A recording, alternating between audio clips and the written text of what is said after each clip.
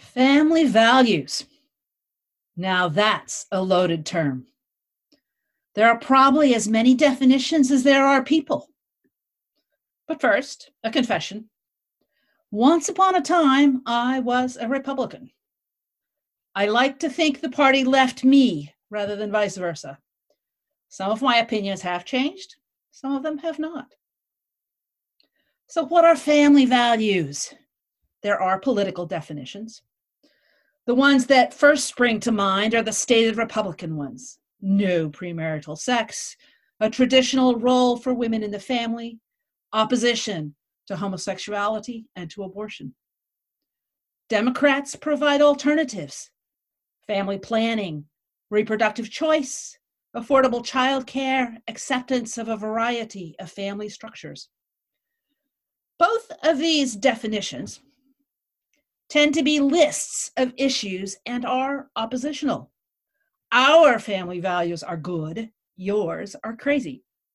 And because they are political, they're usually focused on what government ought to be doing about it.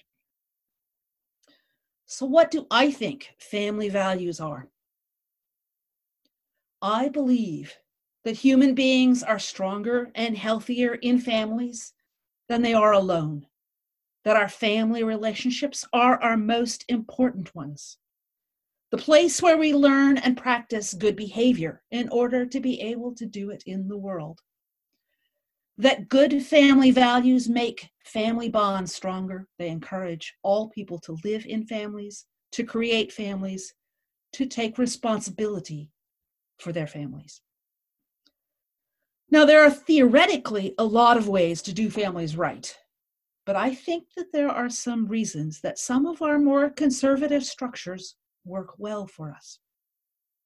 Take marriage. Old-fashioned, permanent, monogamous marriage, forsaking all others, keep thee only unto thy spouse, so long as ye both shall live. Faithful marriage is good for you, the deepest relationship you'll ever have. Married people are happier, healthier, and live longer. You're never just an individual anymore, and the world knows it. You are recognized as a unit together. There's a reason that homosexuals wanted and needed and deserved this old institution. And marriage sets up parenting. 2 parents are better than 1. That shouldn't be controversial.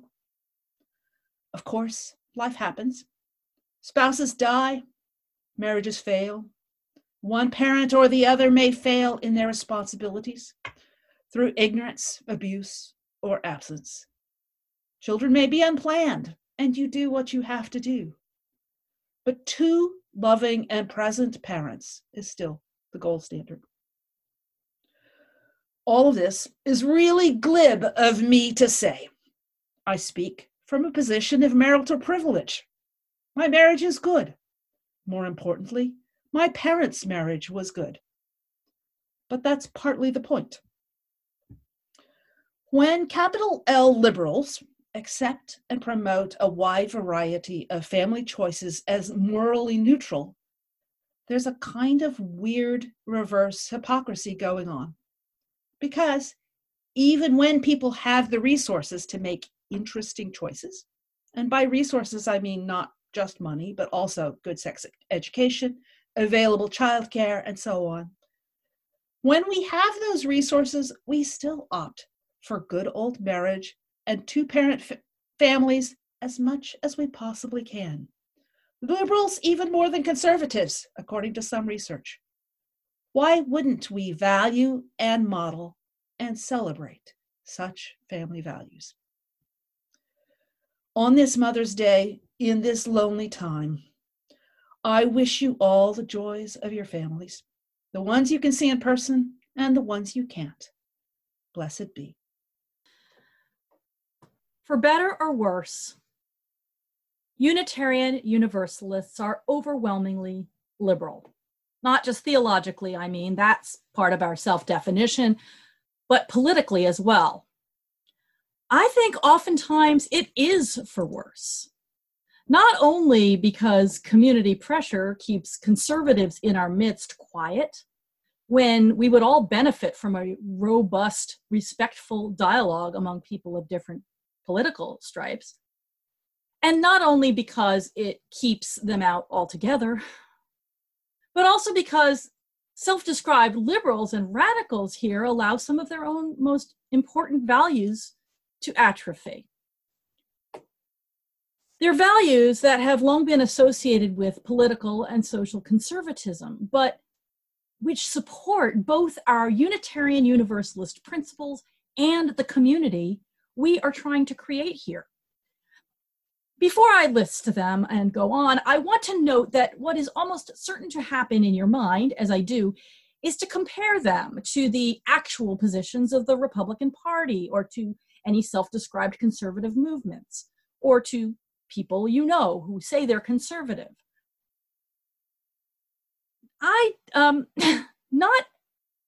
Not everyone who claims these values, of course, practices what they preach.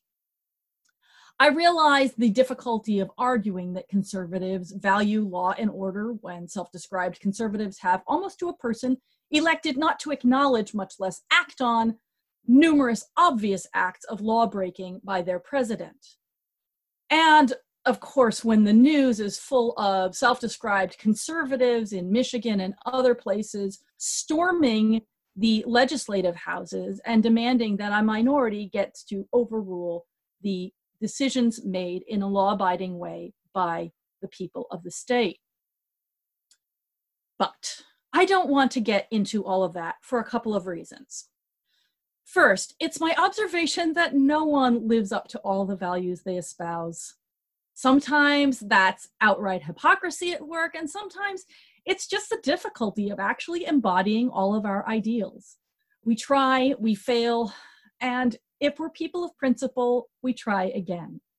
It can take a lifetime to figure out just how we should apply our values in the world. Libertarians, liberals, radicals are also prone to hypocrisy and to falling short. So, suffice it to say that politics and principles, values and policies do not always align as we expect. And the second reason that I don't want to get entangled in the question of whether actual self-described conservatives actually practice these values is that the feeling of, aha, gotcha, is precisely the opposite of what ought to happen as we listen to a sermon. If all I do this morning is to confirm your prejudices, then I failed. This sermon is for your benefit, all of you who are listening to it, to help you to grow and learn as I'm growing and learning as I think through these issues. So never mind your Uncle Ted who really ought to hear this, or your neighbor who is wrong, wrong, wrong. What is the challenge here for you? So, without a lot of historical and philosophical debate or even background, I want to assert what comes to mind for me when one says, what are conservative values? This is less about definitions and more about connotations. And I asked friends to tell me what came to their minds. In the responses was a clustering around certain values. Listen and see what you think of them. Personal responsibility, self-reliance, individualism. Equality of opportunity, not a guarantee of equal outcome. Deep respect for tradition and the past.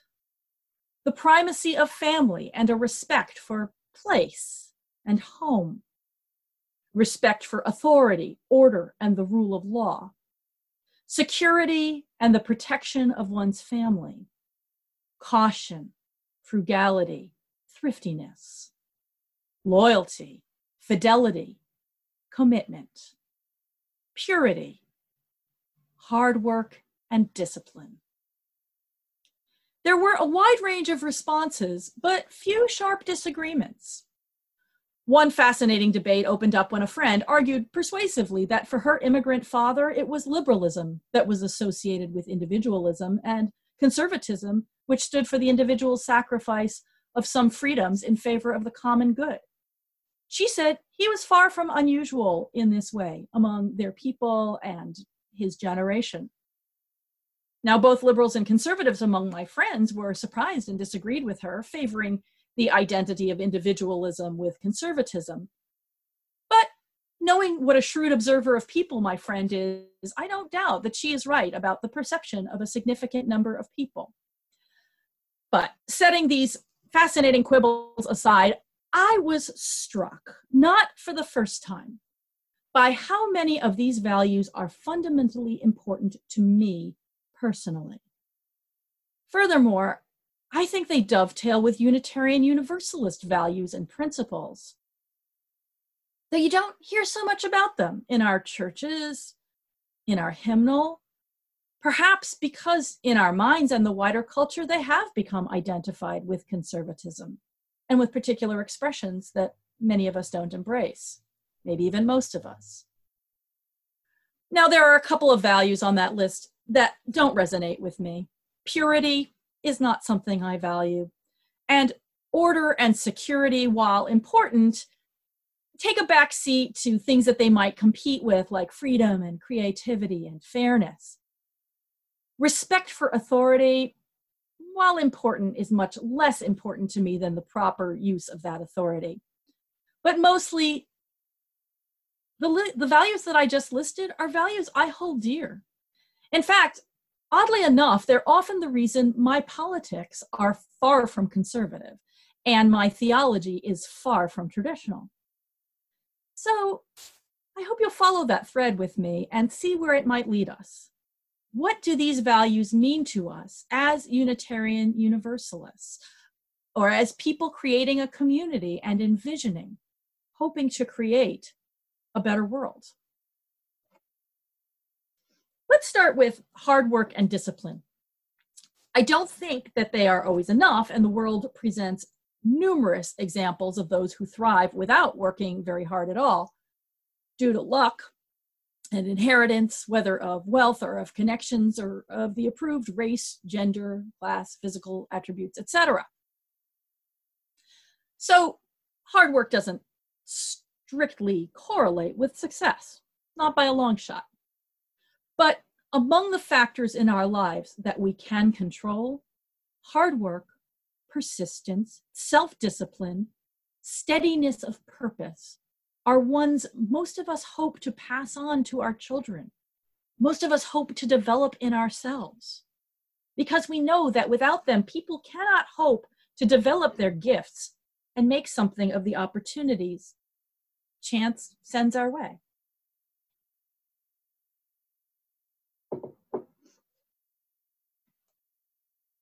Another, equity of opportunity rather than outcome. That we give people equal opportunity, that doesn't mean that we're all going to end up with equal prosperity. Here too, is this purely a principle for conservatives to hold to?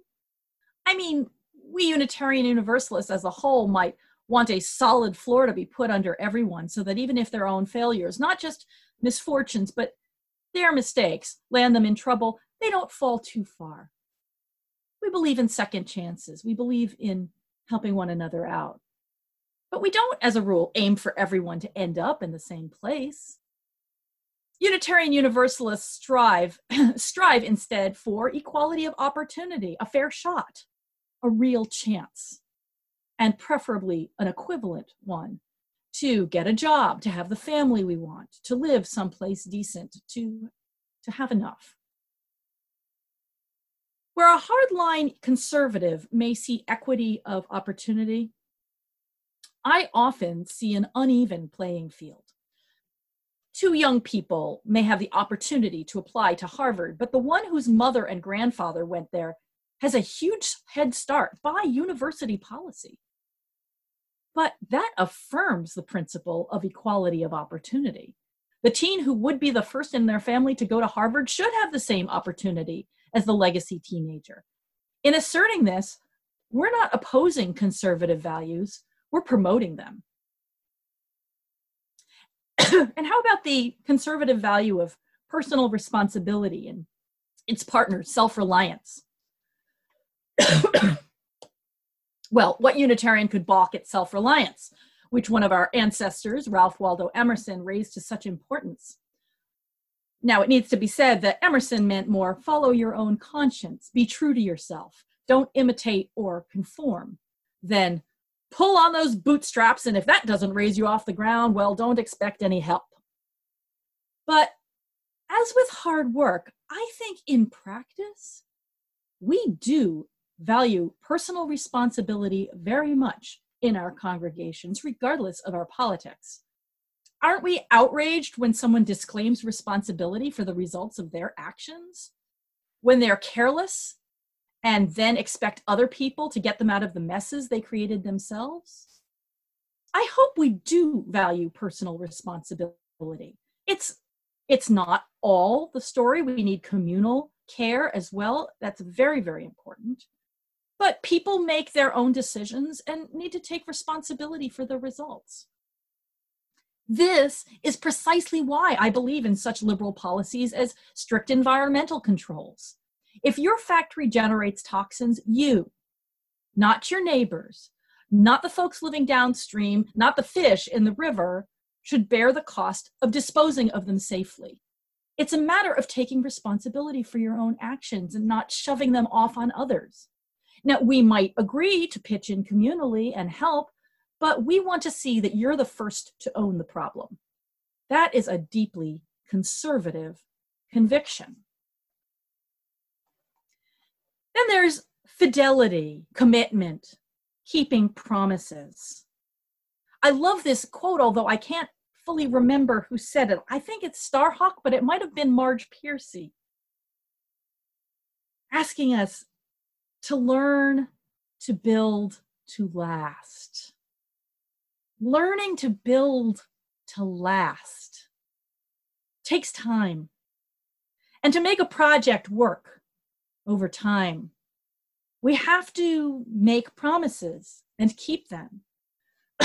We have to be true to our past selves and to the relationships we have created. Otherwise, we'll never be able to make anything that isn't slapdash and shoddy.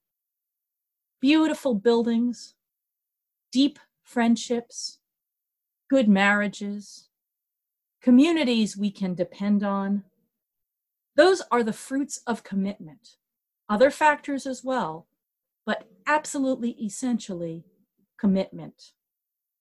Richard Haidt spoke beautifully of this value a few weeks ago in our service, how he sees the commit in committee in the people who sustain this community of care, action, inspiration, and wisdom.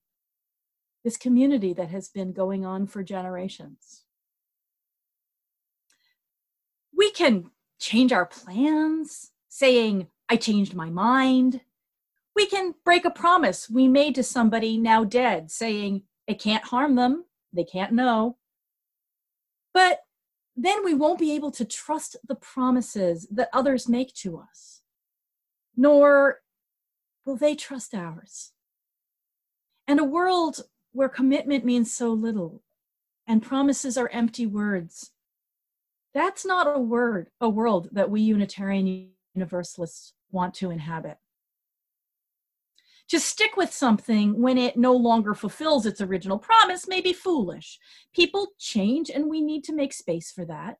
Even a commitment as sacred and serious as a marriage may have to be broken. But this value counsels us never to do so lightly.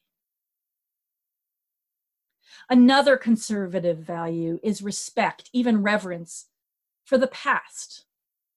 This too must be tempered by flexibility and openness to change. The good old days weren't always good, Billy Joel sang, but the things that are old, the rituals that have been practiced for a long time, the people we've known for our entire lives, the places that our family goes back to for generations or tells the stories of from previous times. These are the things that anchor us. They anchor us, and we need to be anchored.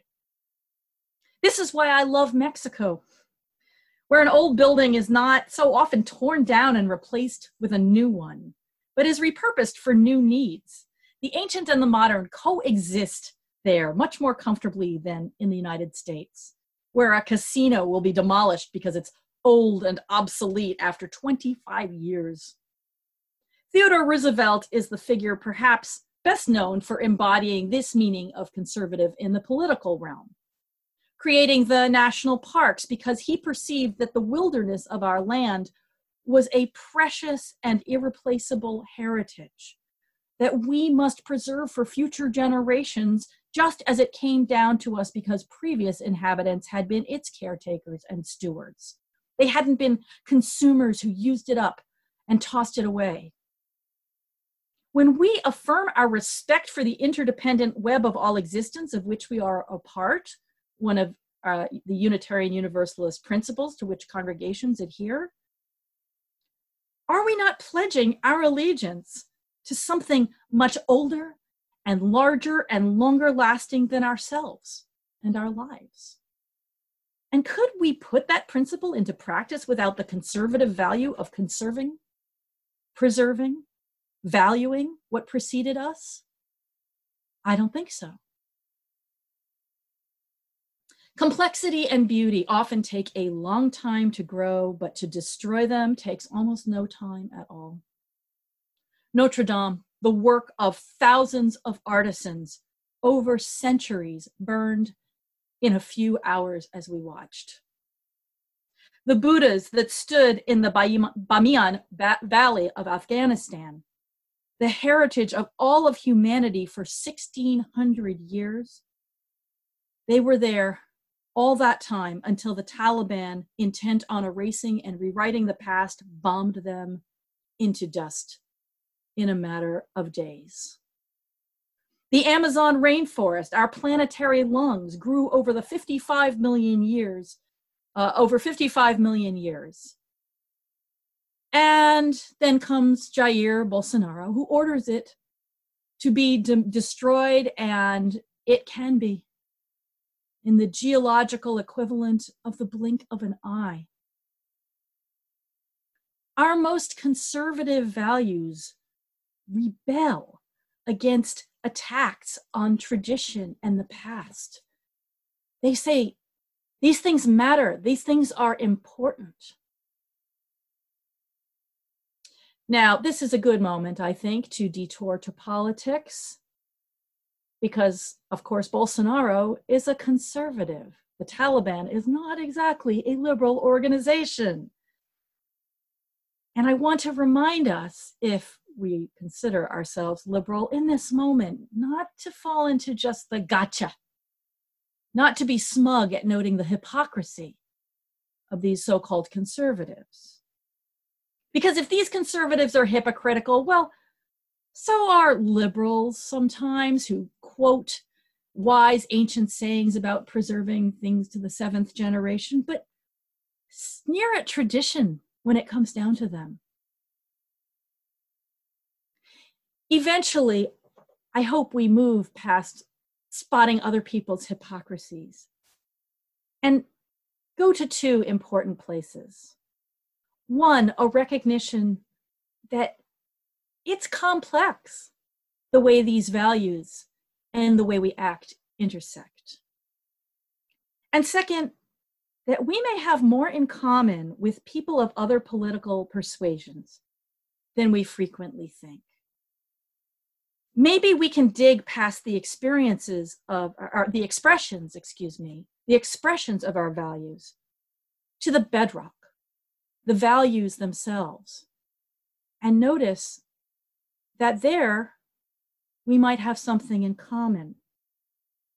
Maybe we could share with somebody with whom we disagree very much about policy, about politics. This is why I do X, Y, Z. Let me tell you my reasons for believing in these policies, my values. And ask them why they do and believe A, B, and C. What are the values under that? Not to do a gotcha, not to say what a hypocrite you are, but to note how our values may be expressed in other ways, and to notice the depth of what we hold in common. I'm thinking here about an unlikely person to bring up in the context of conservative values, but bear with me. I'm thinking of Martin Luther King, how he used some of our most conservative values and most conservative traditions to assert something radical. Here's a quote from him, and I'm going to call out some of the things he said in his speech in the March on Washington in 1963, the speech known as I Have a Dream. I'm going to call out some that I think are quite conservative. In a sense, he said, we've come to our nation's capital to cash a check. Cash a check. When the architects of our republic wrote the magnificent words of the Constitution and Declaration of Independence, they were signing a promissory note to which every American was to fall heir. A promissory note, an inheritance. This note was a promise that all men, black men as well as white men, would be guaranteed the unalienable rights of life, liberty, and the pursuit of happiness. It is obvious today that America has defaulted on this promissory note. Defaulted. Insofar as her citizens of color are concerned. Instead of honoring this sacred obligation, America has given the Negro people a bad check, a check which has come back marked insufficient funds. Do you hear all of his constant use of conventional, conservative tropes? That of a debt owed, of a check written, of a promissory note given and responsibly repaid. That of our founding fathers. He wasn't doing this just as a rhetorical flourish.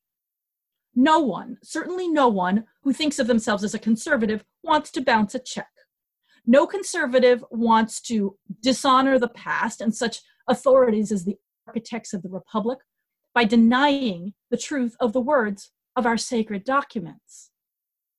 But he wasn't just playing gotcha with our values, calling us out as a country for hypocrisy. He was genuinely embracing those values. They are conservative. And when they're honored, when they are applied to everyone, they are radical. When we dig down to our true values, we sometimes, not always, but sometimes, find that we share them even with people who are on another level opposite to us, whose political aims, whose social vision, whose actions, even in regard to our own rights and well-being, are opposed to ours, who are, frankly, a danger to us and what we hold dear. It may seem very strange, even scary, that we can have something so important in common with them. But we do. Come, all ye conservatives and liberals who want to conserve the good things and be free. Come away from the merchants of big answers, Wendell Berry says. Maybe it's small answers that we need. Small answers spoken in the privacy of our hearts and consciences as we examine our own values and own them. Small answers spoken in the intimate circle of friendships and families. Those might help us to be true to ourselves and to create together the world we long to inhabit. So may it be.